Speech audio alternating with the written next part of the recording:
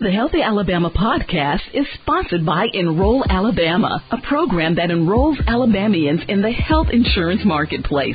Enroll Alabama is a project of AIDS Alabama. For more information, visit the website aidsalabama.org. Welcome to another episode of the Healthy Alabama podcast, sponsored by Enroll Alabama.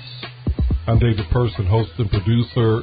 Really happy about the fact that we produced this podcast in partnership with our friends at WJOU, Oakwood University Radio Praise 90.1 FM in Huntsville, the northern part of the state. But, of course, the podcast is for, well, it's not just really for the whole state. It's actually for anybody, anywhere, connected to Alabama or not. But we do like to focus on issues that are germane to Alabama. And we're proud to be sponsored by, speaking of Alabama, we're proud to be sponsored by AIDS Alabama, a great organization in Birmingham that is on the front lines of the fight to educate the public and prevent the spread of HIV/AIDS in Alabama. Sitting on the other side of the studio, I'm looking at a good friend. You know, I really love the fact that I get a lot of good friends to come in here. You know, you got a lot of good friends, Dave. Well, I do, and I'm really glad and honored that I can count you among them. Lamont Dupree is the program coordinator for NAHEC.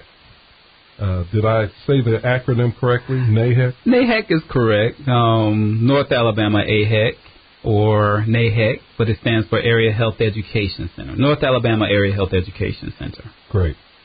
And, Lamont, your focus at NAHEC, or NAHEC's focus, is on health care in rural Alabama, right? Yeah, we focus mostly on rural, but we also have a focus of underserved as well. So really rural and underserved.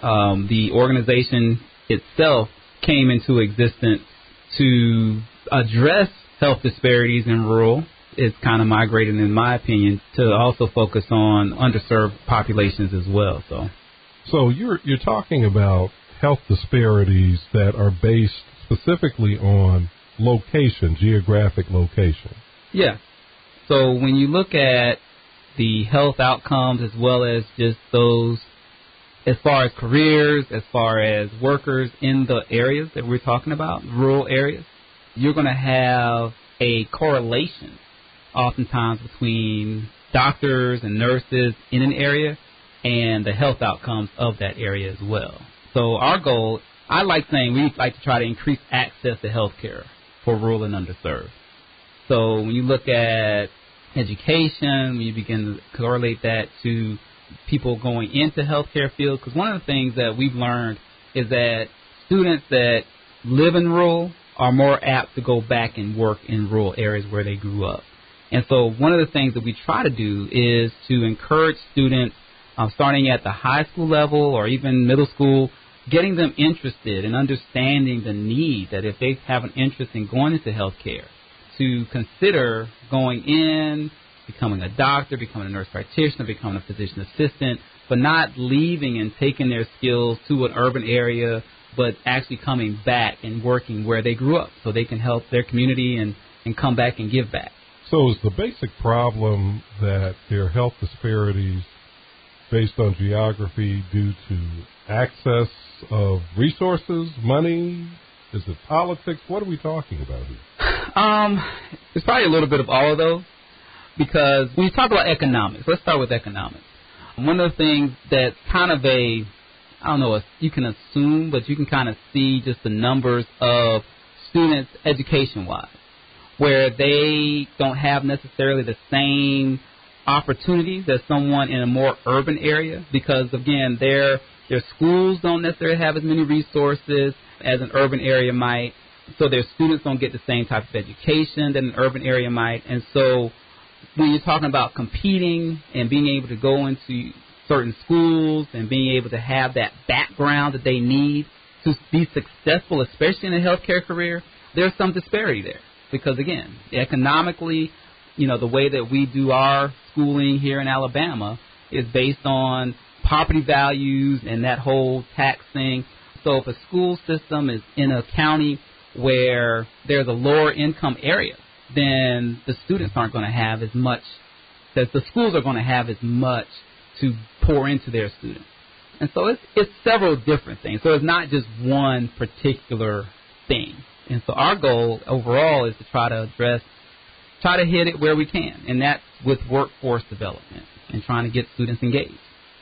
So through workforce development, you're able to address health disparities? That's interesting. I've never heard of that particular approach. Well, again, it's dealing with, we're trying to get students. I'll go in and I'll talk to a class, for example, and I'll talk to them about what they're trying to do as far as their aspirations, as far as school is concerned. We'll talk to them about the needs as far as there is a greater need for physicians and nurse practitioners. Primary care is what we're focusing on. And then hopefully the goal is to pique their interest in that. So then when they go off to college, the goal is to plant a seed that they'll come back and work in their hometown. Once that happens, it can have an economic impact because, again, when a doctor moves into an area, statistically, there's over a $1.1 million impact economically in the area. It also impacts... When one doctor moves in. It's one doctor moves in. Statistically, it's about a $1.1 million difference. And that's big city, small town, doesn't matter?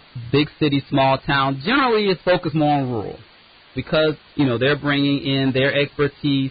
They're bringing in a team of people. They're going to have to work in their office. It impacts, again, the overall health outcomes of that particular population. Because when you look at some counties, you have a lot of counties that no longer, and this is just an example, their hospital no longer offers birth. They don't do baby delivery because economically, based on the way the population moves, it may not be economically feasible for that hospital to continue with that particular service.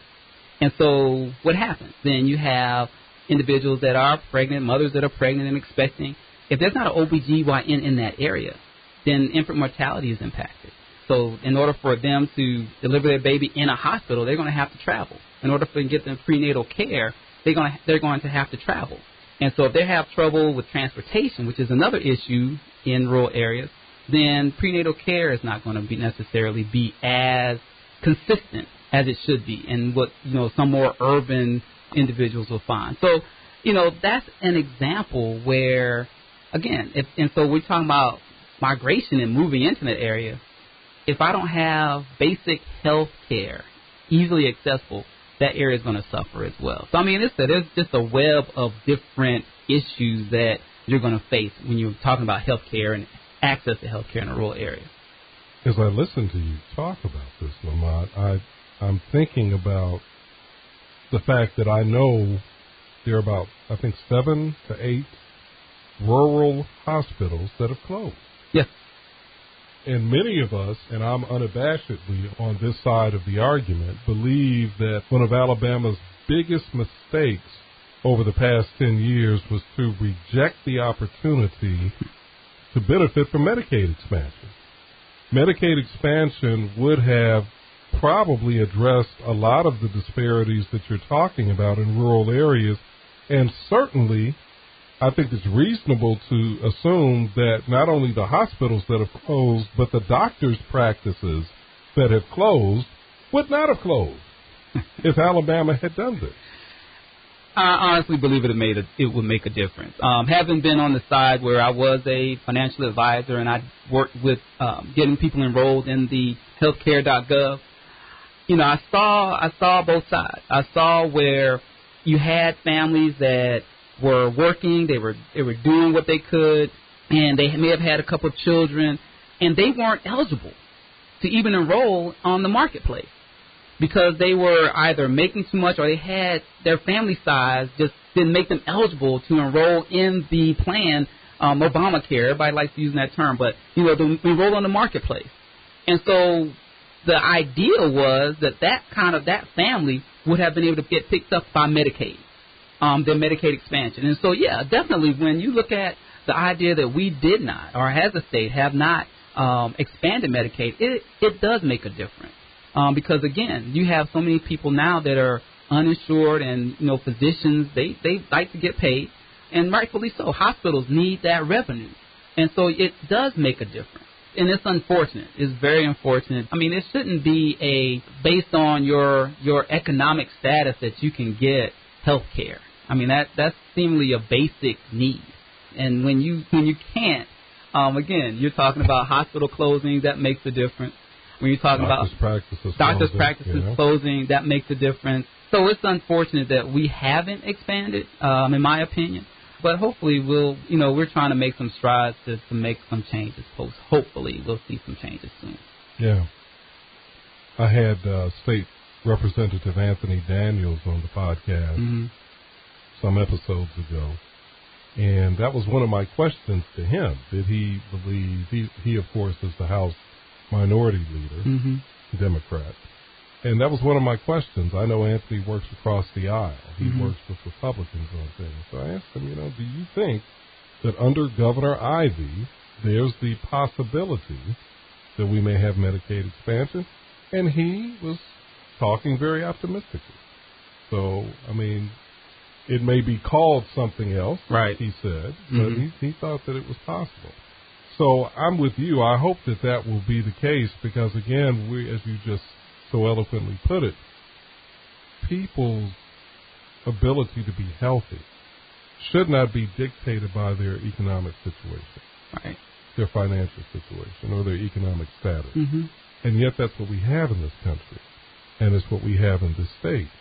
And there seems to me to be something really backwards and immoral about that. And I really stress immoral. I believe it's immoral for us to watch children and families and individuals suffer and not have the opportunity to be as healthy as they can be simply because of their economic situation.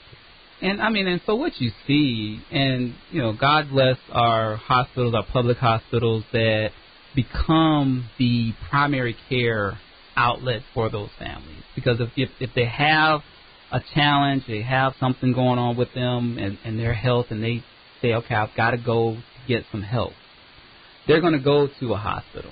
They're going to go to a public hospital, and they can get served there. But more likely, their situation is going to cost more because they've waited. Because people, at their core, I think they know that, hey, I don't have the money. I'm not just going to show up.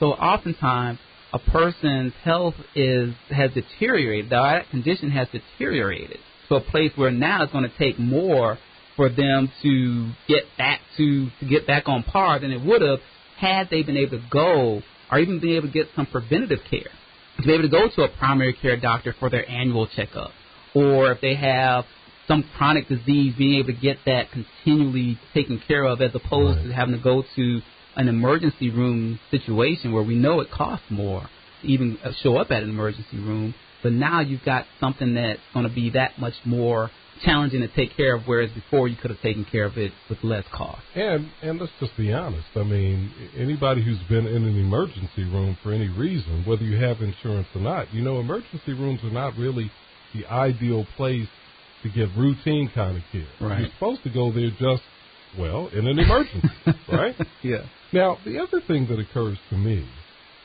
with this, the challenge of rural health care is that, and many of us who live in urban areas or major cities in the state, the 4 major cities in the state, don't think about this. But if you're in Huntsville, Birmingham, Mobile, Montgomery, you're probably okay. You probably have access to care, unless, of course, for financial reasons, you're challenged. Right.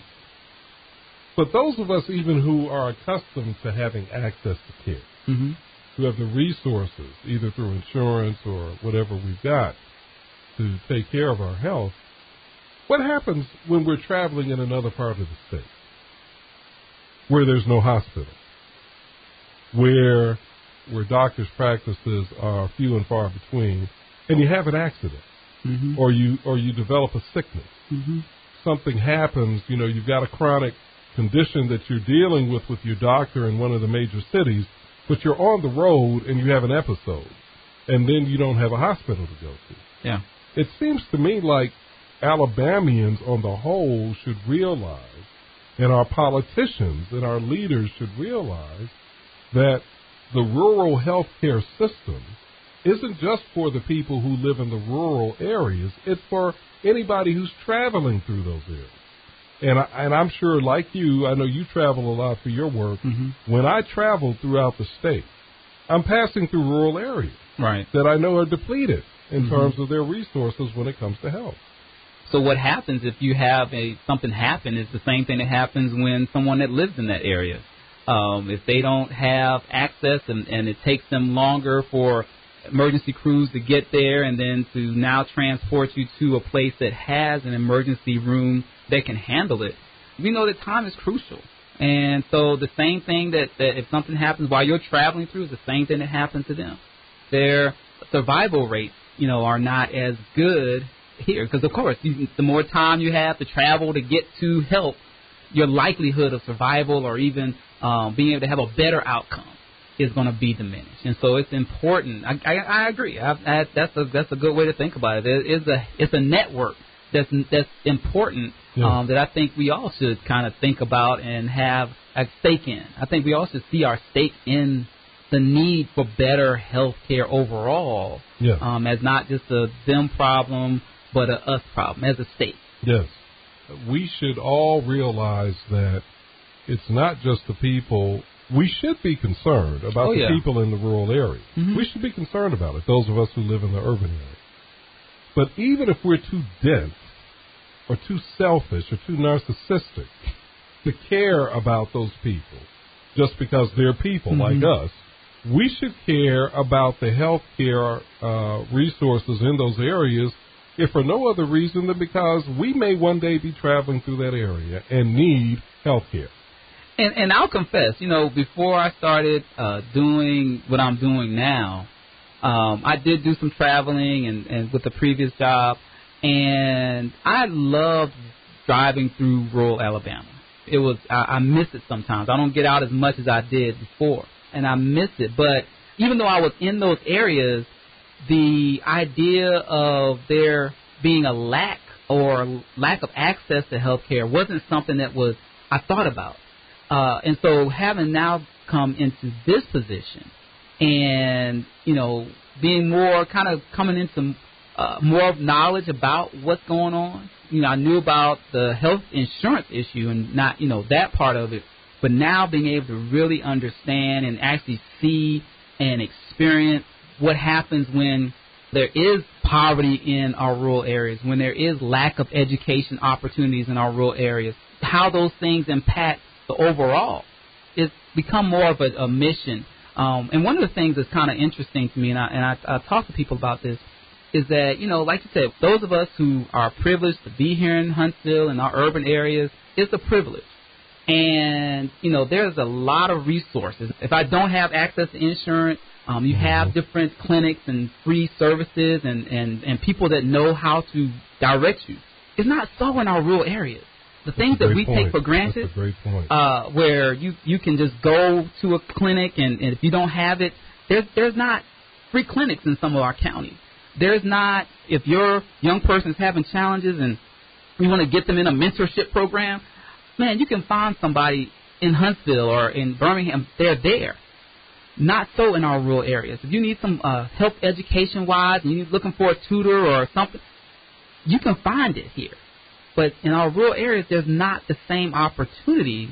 And I really would challenge some of our other nonprofits and organizations that have that mission and that passion to do something, to look outside. I mean, your services are needed, not just here, but elsewhere. And that's one thing that I feel privileged to even be with my organization, because we do try to look outside and see what we can do to make a difference in those areas that perhaps people just haven't ventured into before.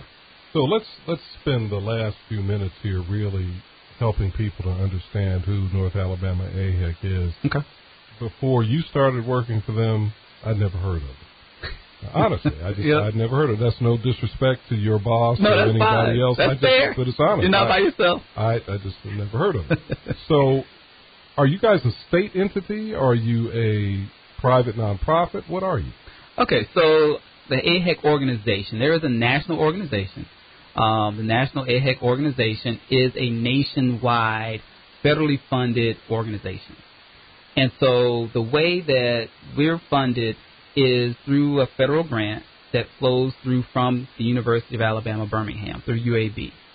And so there are actually 5 different centers in the state. Ours covers North Alabama, and then we have 4 others that cover every county outside of the ones that we do. So every county in Alabama is covered by an AHEC organization.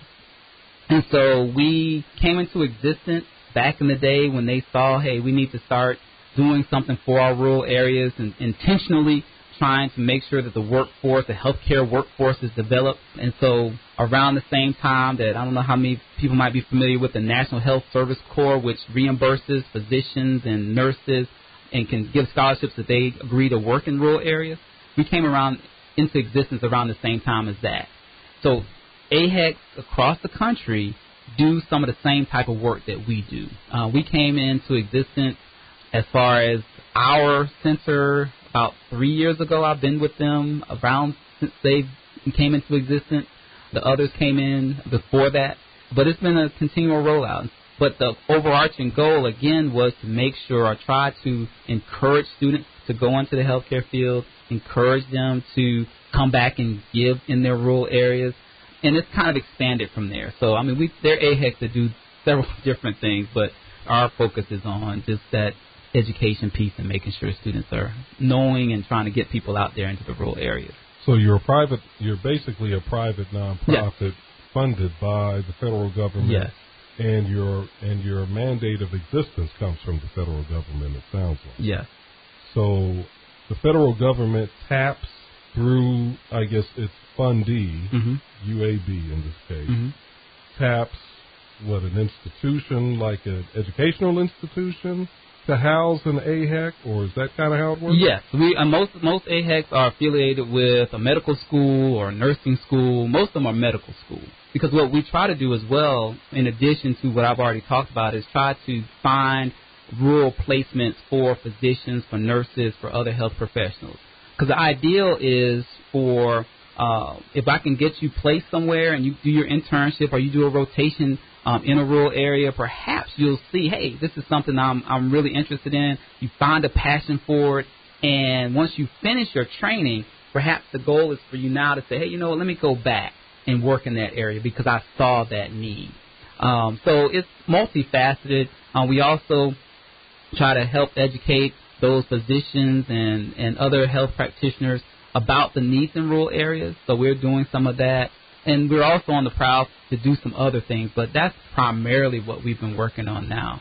We also have a program now called AHEC Scholars where we're doing some education for, again, health profession students to help them understand how necessary the need to talk to each other, work interprofessionally as opposed to working in our silos. So, I mean, there's several different things that we do, but again, the main focus is on getting back into rural and underserved areas. So, as we close this out, you're with the North Alabama division of AHEC. What are the rural areas in North Alabama that you're really focused on? So we've got 13 counties that we cover. So you're looking at places like Lawrence County, Marshall County. Winston County is probably my most rural area. Walker County, which is, where Jasper is. What's in Winston County? I can't remember right off. Winston County, most people are not going to remember what's in Winston County. Winston County is Double Springs is their county. Oh, Double Springs. Okay, I've seen that. Yeah. I've seen that on the highway. Yeah, you'll see it on the highway. And Lawrence County is Moulton, Cortland, North Cortland. Right. Of course, Walker County, like I said, is Jasper. We've got Jackson County, of course, that's Scottsboro. That's one of the largest counties in the state, and a lot of people don't know that. Yeah, I didn't know that. Yeah, and so Jackson County, and they've got, Sand Mountain, and we've got the Shoals area. So those are the areas that primarily I try to get out in. And I do some things with rural parts of Madison County. So even though Madison County isn't considered a rural county, we do have rural spots in our absolutely. county. And so, absolutely. Anybody ever been to Harvest? You know that. Harvest has got some rural spots, man. Harvest has some rural spots. But when you go out to Gurley, when you go out to New Hope, that's true. You're looking at even more so, even New Market. Yeah. And so some of the same challenges that, a Lawrence County and Moulton might face are some of the same challenges that our rural schools and rural students face and rural residents face even in Madison County. Because we can't assume just because Huntsville is here that the county's okay. There's still some challenges that the rural residents face that those who live in Huntsville proper are not necessarily going to face. So we do try to get that information and try to educate as well in Madison County.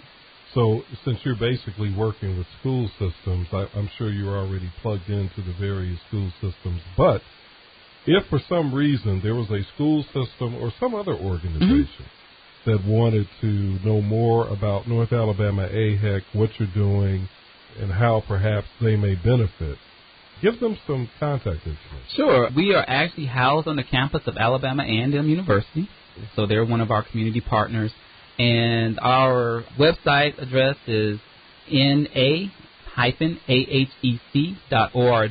so you can find information there.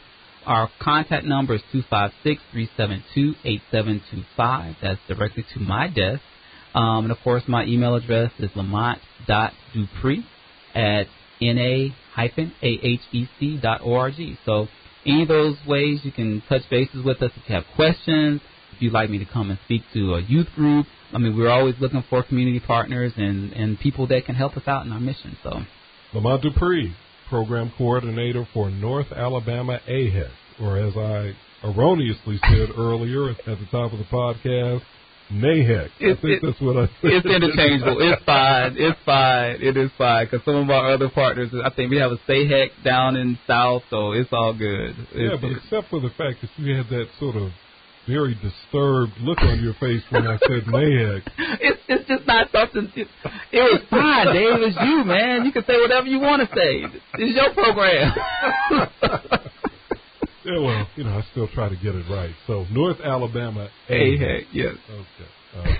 Lamont Dupree, my good friend, doing some very, I think, important work in our state to try to ensure that people, at least for his particular organization, people in the northern half of this state, in rural areas, are getting the kind of health care that they need through workforce development. Usually we talk about trying to help people with direct care and also preventative care. But through workforce development, encouraging young people to ply their trade in the rural areas. That's it. Lamont, thank you for joining us today on the Healthy Alabama podcast. Oh, no problem, man. Anytime you want me to come back, I am more than willing and available. So just let me know. And I definitely will. All right. I definitely will. The Healthy Alabama podcast is sponsored by Enroll Alabama, a project of AIDS Alabama. Our good friends down in Birmingham who have been very generous with us in sponsoring this podcast. This podcast is produced in cooperation with WJOU, Oakwood University Radio, Praise 90.1 FM, broadcasting out of Huntsville. But, of course, the podcast can be heard anywhere at any time by going to WJOU.org or through iTunes, Stitcher, or Google Play. Our theme music is produced by my man DJ Bailey on the ones and twos, twisting knobs and spinning discs and whatever else he was doing to make the music for us. We appreciate you, DJ. Until next time, be healthy.